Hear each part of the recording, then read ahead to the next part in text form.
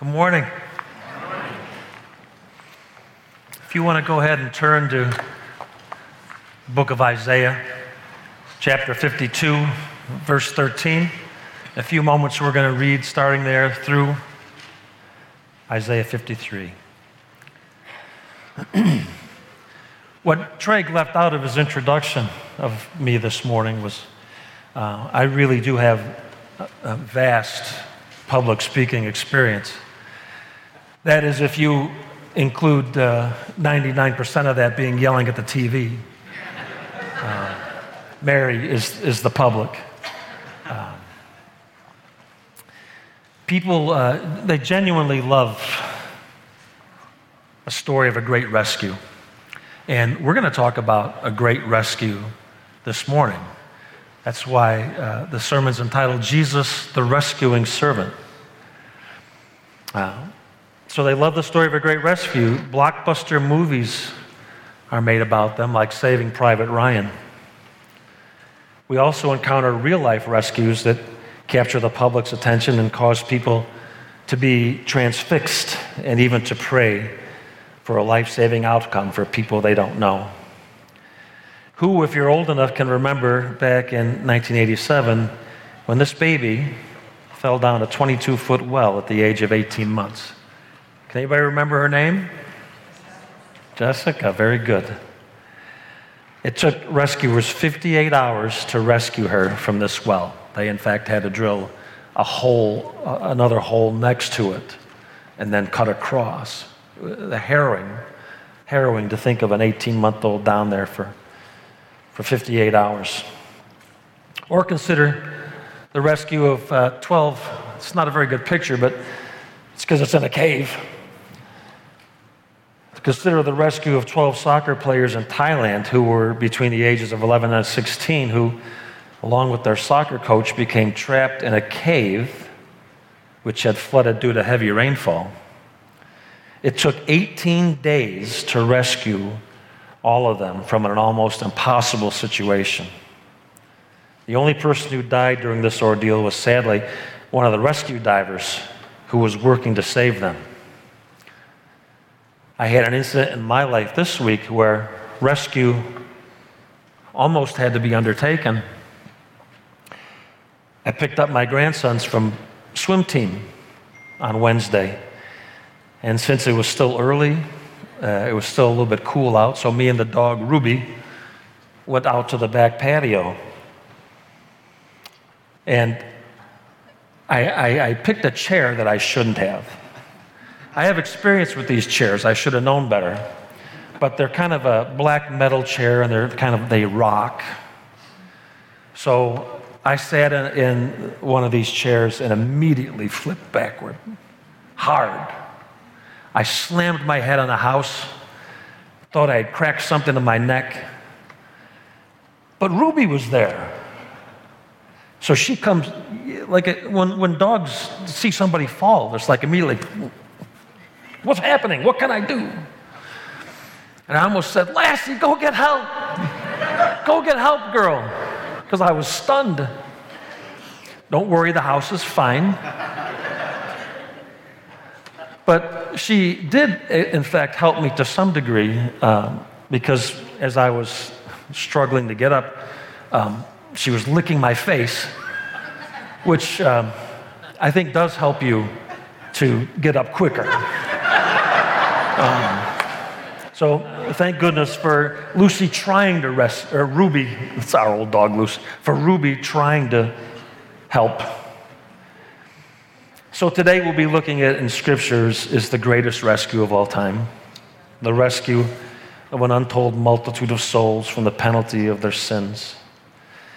And as we continue in our series, Great Texts of the Bible, we come to a passage now that is one of the most talked about, one of the most cited passages in all of Scripture. Thousands upon thousands of sermons have been preached on this passage, and its verses appear in many places throughout the New Testament. But this is a sobering passage of Scripture that we're about to undertake. The Scripture reading from Acts chapter 8 during the call to worship this morning should I think, settle for the Christian who the passage in Isaiah is really talking about. This inspired account from the Word of God is clearly pointing to Jesus as the servant that is being referenced. Beliefs surrounding this passage are numerous, and one commentator describes it as a dense forest of opinions. And some passages are a little difficult to discern. However, our time this morning is brief, and we will be looking at this passage with, hopefully, the same convictions as Philip when beginning with this scripture. He told the Ethiopian eunuch the good news about Jesus Christ. So if you're able, please stand for the reading of Scripture, beginning in Isaiah chapter 52 and verse 13. We'll read through chapter 53. Behold, my servant shall act wisely. He shall be high and lifted up, and shall be exalted. As many were astonished at you, his appearance was so marred beyond human semblance, and his form beyond that of the children of mankind. So he shall sprinkle many nations. Kings shall shut their mouths because of him. For that which has not been told them, they see, and that which they have not heard, they understand. Who has believed what he has heard from us? And to whom has the arm of the Lord been revealed? For he grew up before him like a young plant, and like a root out of dry ground. He had no majesty or form that we should look at him, and no beauty that we should desire him. He was despised and rejected by men, a man of sorrows and acquainted with grief, and as one from whom men hide their faces. He was despised, and we esteemed him not. Surely he has borne our griefs and carried our sorrows. Yet we esteemed him stricken, smitten by God, and afflicted. But he was pierced for our transgressions. He was crushed for our iniquities. Upon him was the chastisement that brought us peace. And with his wounds we are healed. All we like sheep have gone astray. We have turned every one to his own way.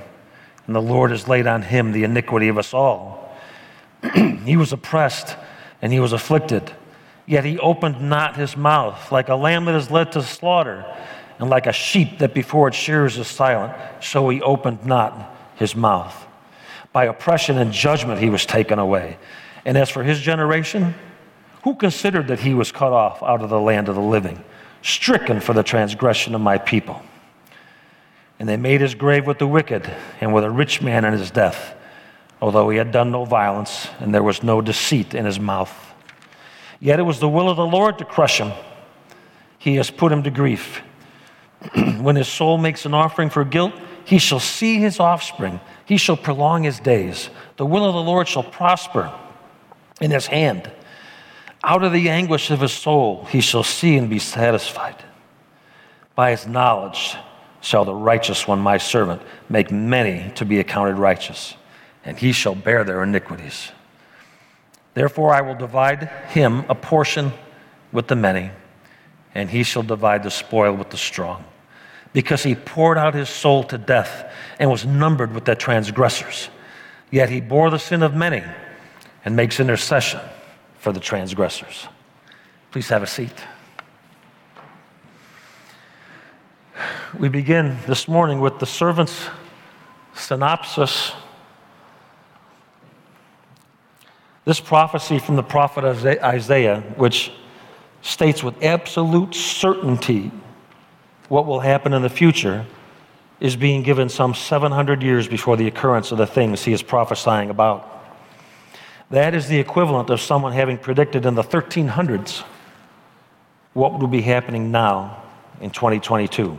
Think about that. In these first three verses, we are given a synopsis or a summary of what has happened already and what is going to happen in the world we live in. These first three verses is God himself speaking through the prophet Isaiah to the people of Israel and ultimately to us. God says in verse 13 that his servant will act wisely.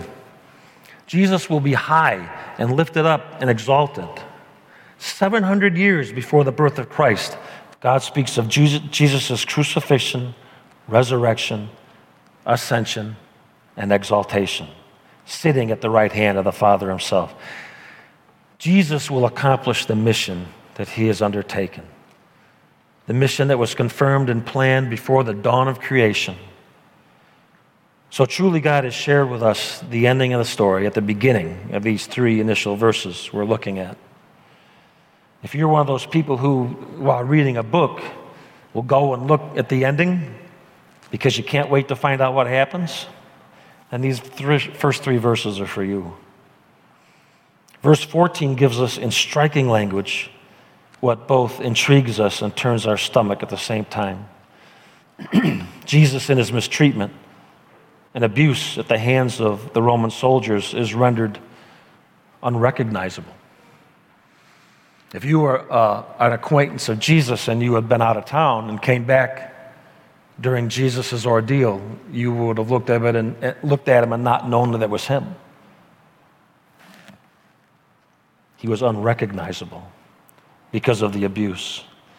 This verse prophesies that those who saw him would react with astonishment at his appearance.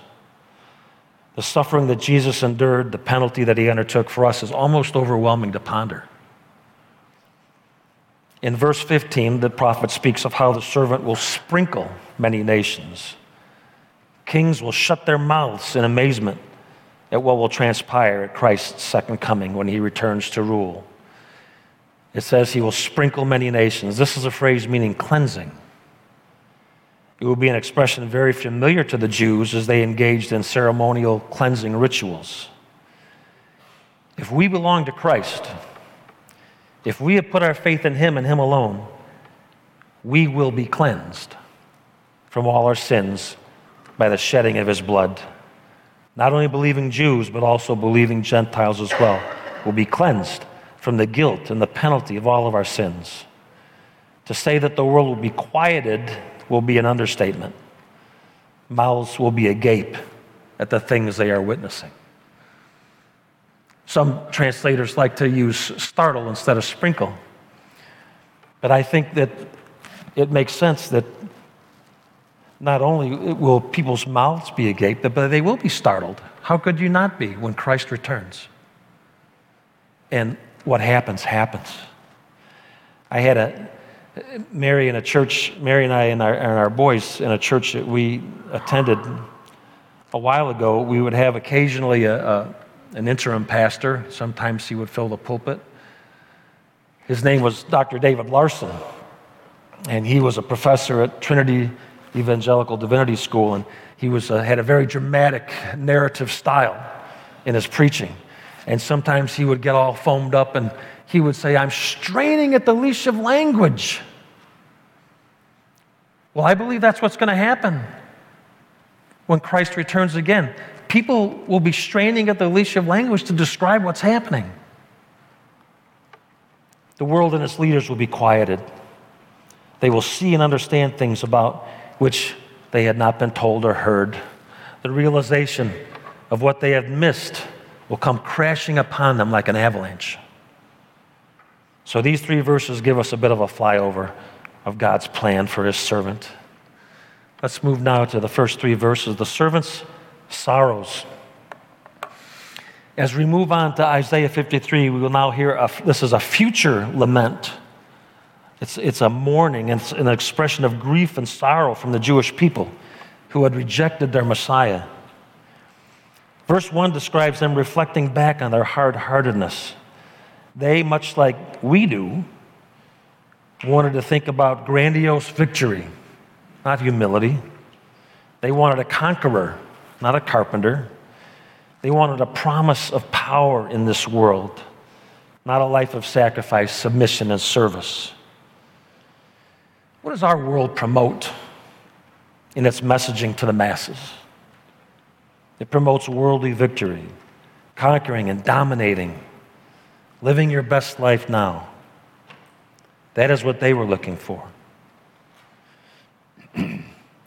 Israel asks in verse 1, who has believed what he has heard from us? And the answer is, well, not many. To whom has the arm of the Lord been revealed? The arm of the Lord is a symbol of God's power. So who has the power of God been revealed, basically? And sadly, the answer again is not many.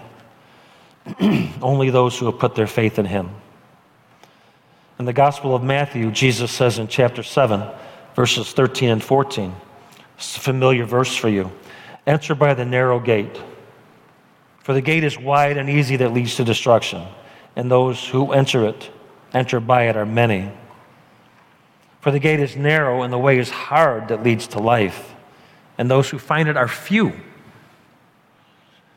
So who has believed what they have heard? And to whom has the arm of the Lord been revealed?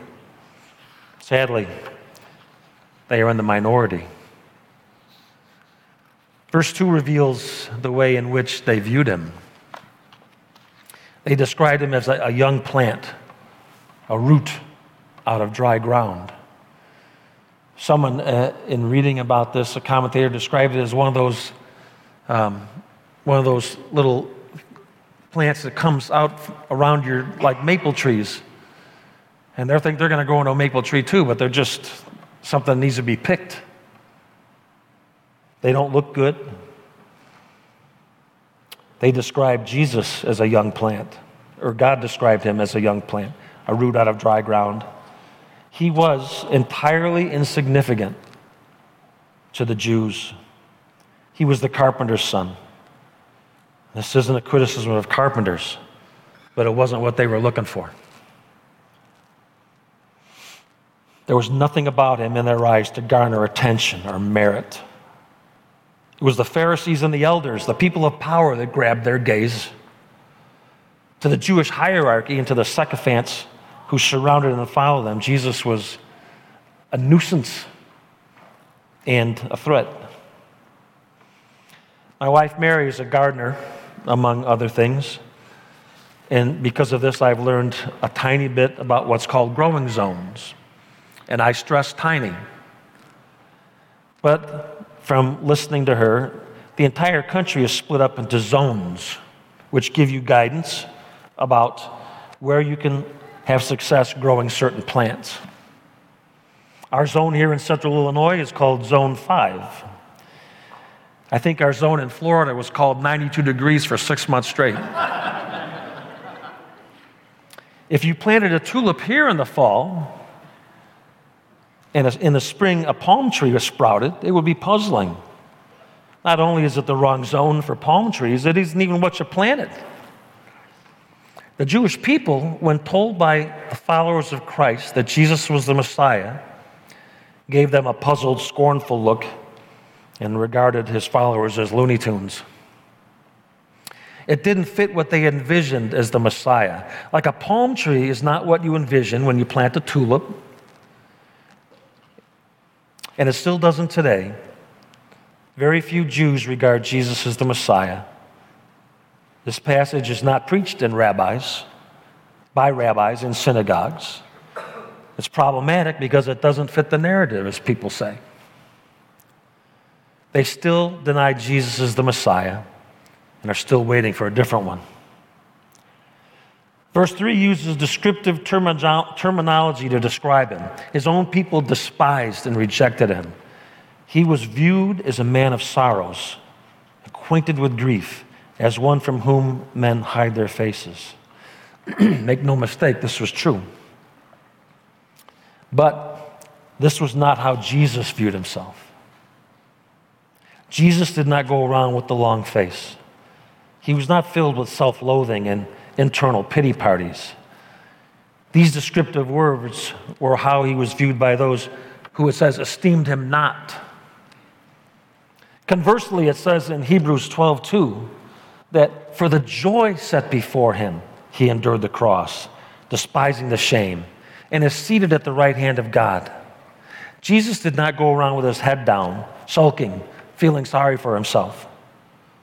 In that time of his ministry here, he was accomplishing what had been purposed from eternity past. Verses 4-6, the servant's suffering. Just look at the phrases used by Isaiah in these verses. He has borne our griefs, meaning he carried the grief we in our sin put upon him. He carried our sorrows, the sorrows we have created in our sin. He was stricken. He suffered great distress. Think of him on the Mount of Olives with sweat like great drops of blood falling to the ground. He was smitten, meaning he was struck with blows. He was afflicted. Pain and suffering were put upon him in his ordeal. He was pierced for our transgressions, his hands, feet, and side on the cross. He was crushed for our iniquities, our sins. It was a crushing weight to pay for in every imaginable way. Upon him was chastisement, the rebuke that truly belonged to us. All of this should have been ours to suffer. But Jesus endured these willingly. It was not that he volunteered for this, nor was he drafted for this. Some of you men in here may have been drafted for World War II or for the Korean War or for Vietnam. No, he, along with God the Father and God the Holy Spirit, determined that this would take place before anything had ever been created. Adam's sin in the garden did not require an emergency meeting of the Godhead to undertake what should be done about this. God has never been surprised, nor has he ever been unknowing about anything that's ever happened, and he never will be surprised by anything that does happen. He is absolutely sovereign over all things, including and especially his suffering on the cross. Verse 6 is a verse we should all be familiar with, and we should memorize, and we should remind ourselves on a daily basis. Here it is. We all, like sheep, have gone astray. We have turned every one to his own way, and the Lord has laid on him the iniquity of us all. In any sermon, there are a lot of words. I would kindly ask you this morning, if you remember of anything what will be said, remember this verse. Look, we all sin. We sin a lot. Let's be honest. That's the truth. But when you consider what Jesus did for us on the cross, when you consider the sheer immensity of not only our sin, but the sins of all who have placed their faith in him, from Adam forward until now, it's beyond comprehension. The Heavenly Father, it says, laid on him the iniquity of us all. Iniquity is our sin, all of it. You may remember the verse from a great old hymn, "It Is Well With My Soul." That verse says, my sin, oh, the bliss of this glorious thought, my sin, not in part, but the whole, is nailed to the cross, and I bear it no more. Praise the Lord, oh my soul. It was paid for by Christ, who was responsible for none of it. Why? Because it was the only way for us to have complete and eternal forgiveness. It was the only way, as Jesus said in John 14:6, I am the way and the truth and the life. No one comes to the Father except through me. There's no wiggle room in that statement. You often hear that there are many ways to God. That is a lie.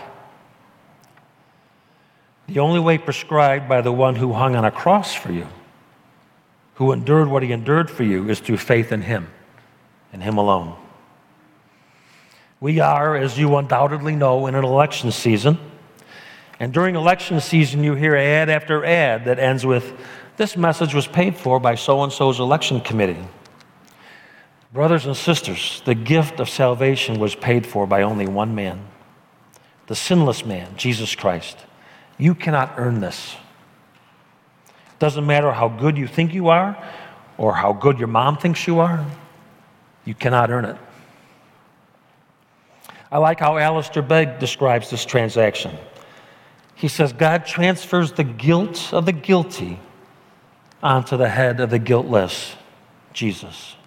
Only here is the provision and satisfaction for our sins.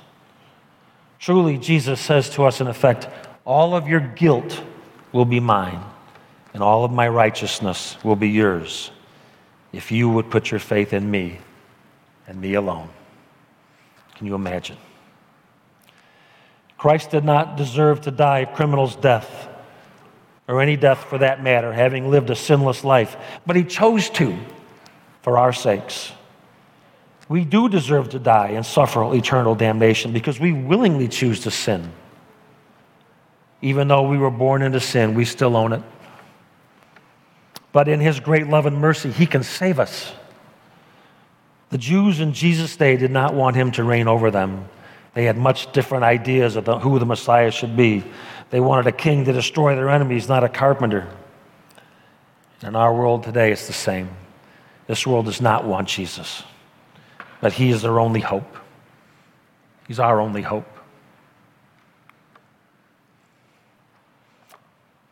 We move now to verses 7 through 9. The servant's silence. Verses 7 and 8 describe the affliction and oppression he endured as he was being judged by wicked, sinful people. During these proceedings before his accusers, his own people, along with Pilate and Herod, he didn't offer a defense. He didn't call rebuttal witnesses or make an impassioned final argument. He stood by what he had said and done in his life in front of all who would hear him and witness what he had done. He did not open his mouth to object, because to do so would contradict the very passage of Scripture that we're looking at right now. What's more, he didn't object because this was his plan. He was not going to object to the plan that he had been put in place by the Godhead in eternity past. No one was going to force Jesus onto that cross, and no one was going to keep him off of it either.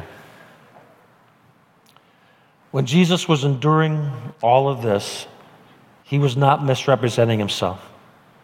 He was not trying to deceive anyone. It says at the end of verse 9, there was no deceit in his mouth. His oppressors thought themselves cunning in burying him in a grave assigned to the wicked and the rich. The wicked and the rich were, in the eyes of most people of that time, considered pretty much one and the same. And they were no doubt thrilled that Jesus left no offspring of his own to carry on his lineage. In that era, this would have been considered an awful disgrace. Little did they know of the offspring that he would have. We are those offspring.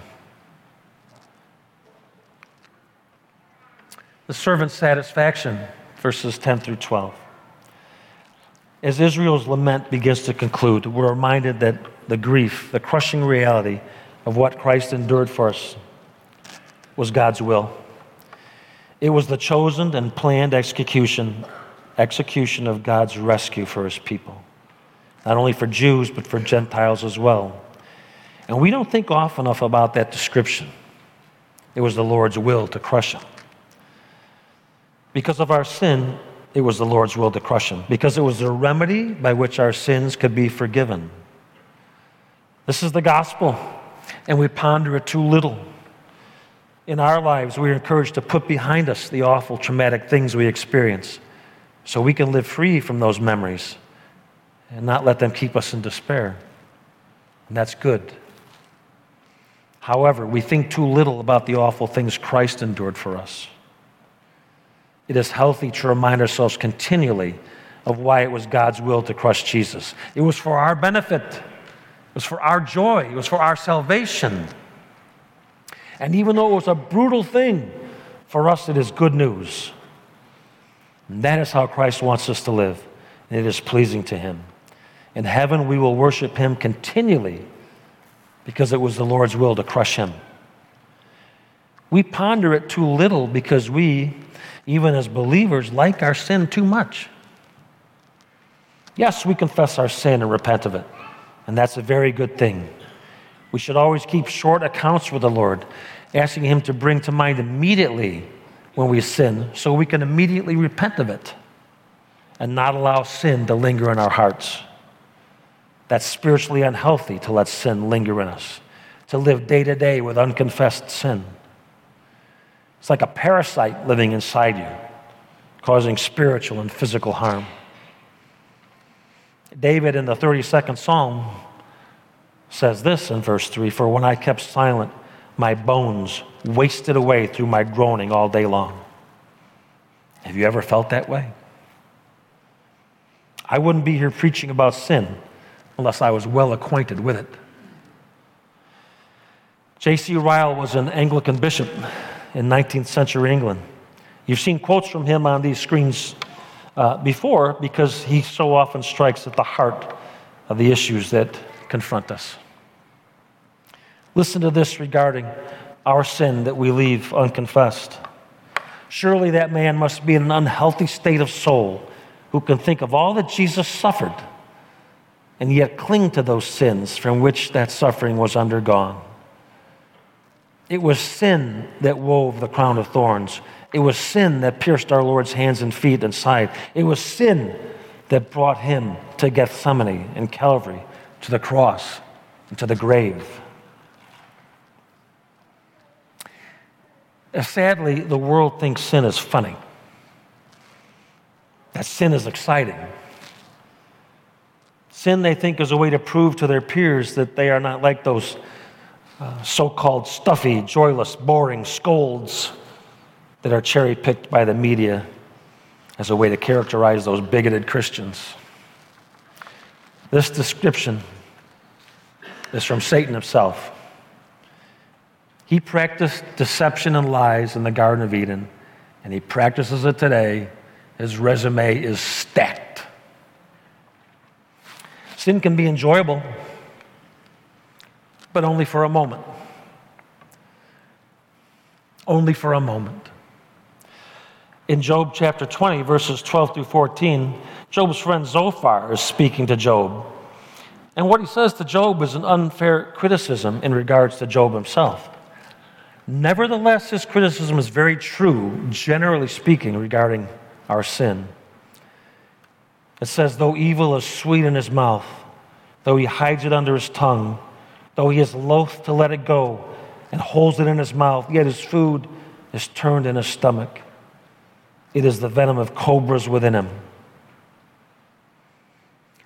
It is only sweet for a moment, and then you feel sick with regret." Sin is never enduringly satisfying.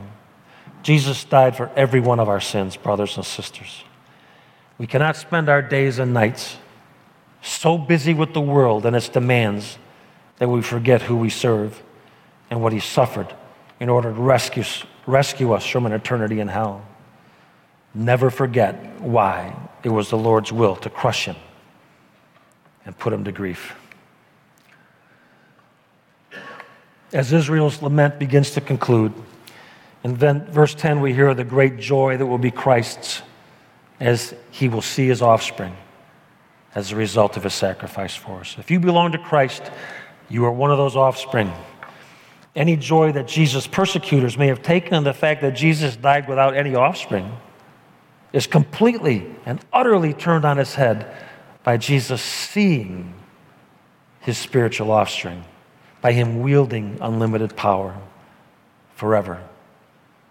This, in stark contrast to how the religious hierarchy envisioned the outcome of his death. The first statement of verse 11 marks the end of Israel's lament over the Savior. In spite of all their deceitfulness, out of the anguish of his soul, which no one will ever be able to comprehend, Jesus would see and be satisfied. This is a prophecy of his resurrection. The grave, which his own people rejoiced in sending him to, would not hold him. The end of verse 11 and then verse 12, like the first three verses we looked at, is again God himself speaking. God says that his servant Jesus would, through his knowledge, make many to be accounted righteous, and he shall bear their iniquities. This is imputation. It's a fancy word that means Jesus has given it to his people. All who have put their faith in him, his perfect righteousness. And this is how you will stand before God when your life is over, with perfect righteousness given to you by Christ. And he has taken from his people their sin. And he paid for it with his death on the cross. The only one who could have, the only sinless one. God cannot tolerate sin. Jesus solved our problem at enormous cost. He balanced the scales. He has, Scripture tells us, separated our sins from us as far as east is from the west. It's one of my favorite verses, to think that our sins are separated from us as far as east is from west. They'll never touch. Verse 12 uses language that we would recognize as the outcome of a victory of a conquering king. Portions and spoils will be divided by God himself to his servant Jesus. We are his reward. A people of his own who will worship him, serve him, and glorify him for eternity. And for us, this will be more satisfying than words can possibly express. It will be Jesus' reward because he poured out his soul to death, a death on the cross. He was numbered with the transgressors. He lived among us sinners, but did not sin himself. He bore, meaning took up the sins of many. He makes intercession for the transgressors, meaning he intervened on our behalf. People hopelessly lost in sin to save us. Have you heard the phrase used often by sportscasters when an athlete has performed so skillfully in leading his team to victory that someone will say, he put his team on his back and he carried them to victory? Jesus has carried us to victory by taking our deserved punishment. He has put us on his back, or perhaps better stated, he has put our sins on his back. So I would ask, have you put your faith in Jesus to save you from the penalty of your sin, meaning hell?